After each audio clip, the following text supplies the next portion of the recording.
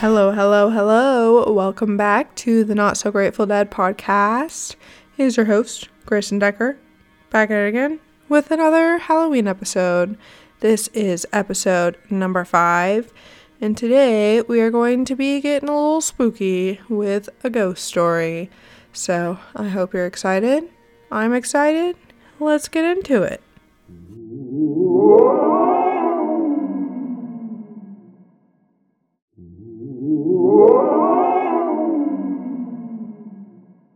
On January 23rd, 1897, Elva Zona Hester Shue was found dead at the bottom of her stairs. These stairs were the stairs that led up to the second floor of the log home where her and her new husband had lived. Zona and her husband were living in Lewisburg, West Virginia at the time. The two of them had recently married just 3 months prior to Zona's death. Zona had a neighbor, and his name was Andy Jones, and he would consistently come over to her house and help her around her house, doing chores and stuff like that.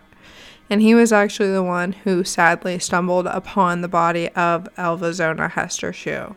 And he was actually just 11 years old during the time of this incident, so that's just so heartbreaking, so very traumatic for him. Initially, Zona Hester Shue's cause of death was ruled a natural death.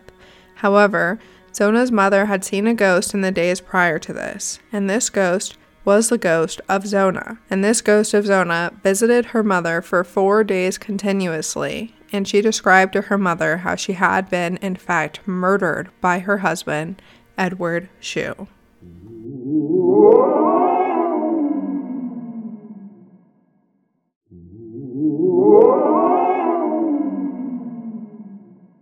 When Andy Jones found Zona dead at the bottom of the stairs, he immediately ran home to his mother to inform her of what he had just seen. After this, Andy runs to the blacksmith shop, and this is where he informs Edward Shue, Zona's husband. When Edward was informed of what happened to his wife, he appeared to be absolutely distraught. And after this, he immediately goes home and tells someone to call the doctor. It is reported that he sat and held her head and neck the whole time she was being examined by the doctor. Dr. Knapp, the coroner and doctor, determined that Zona's cause of death was an everlasting faint. In today's terms, that would be a heart attack. Edward Shue assisted in the preparation of Zona's body for burial, and during this time, he was reportedly holding her head or spent the majority of the time near her head and neck area. And this is very similar to when she actually died. So what was he trying to cover up? He also put a sheet and an item of clothing around Zona's head and a scarf around her neck. And this was supposedly so she could rest easier, and the scarf was her favorite. The day following this, Zona's body was buried.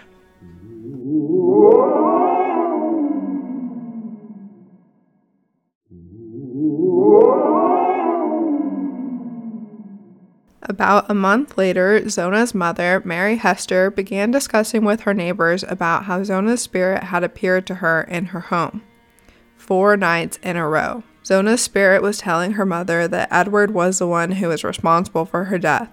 The story that the spirit or ghost gave Mary Hester began with explaining to her how Edward was just a really cold individual, and not only this, but he was an abusive husband to Zona as well.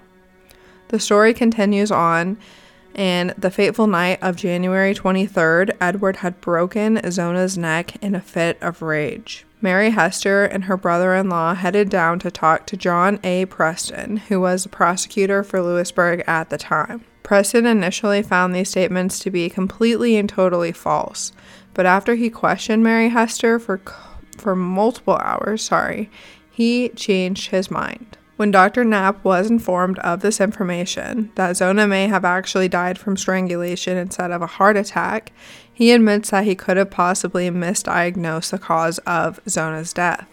When Edward Shue was more thoroughly looked into, investigators found that Edward Shue was not actually his real name, but Erasmus Stribling Trout Shue was, which very hard to say in my opinion, but I digress.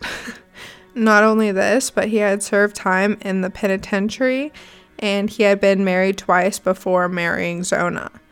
not only just married to these women, but both of these women had actually died of unusual circumstances.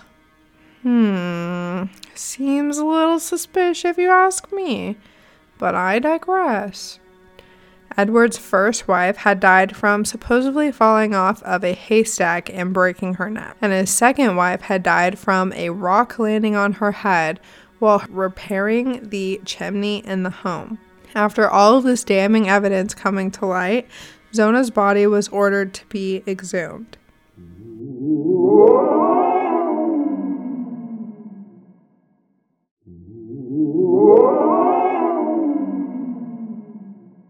After Zona's body was exhumed, another autopsy was carried out.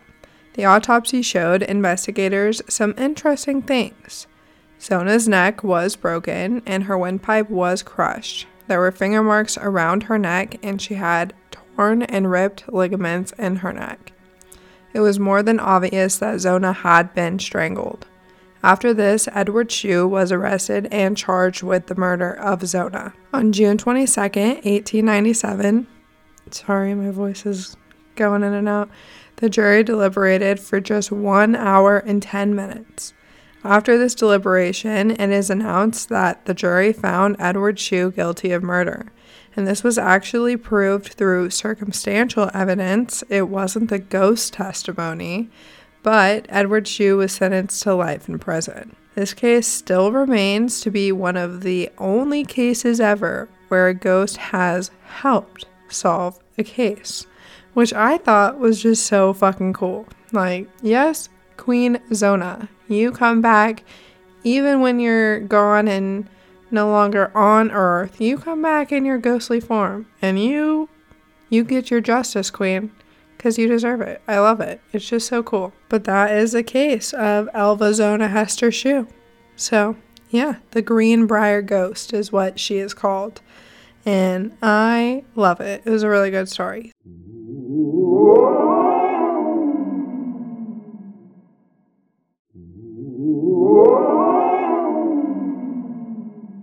Alright, you guys, so that brings episode 5 of our Halloween special to a close.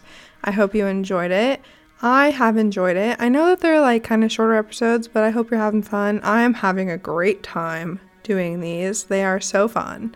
So different from what I would normally do. And yeah, I think that's about it. Make sure you go comment and like that Instagram or Facebook post and follow me on Instagram or Facebook for a chance to win a spooky basket, okay?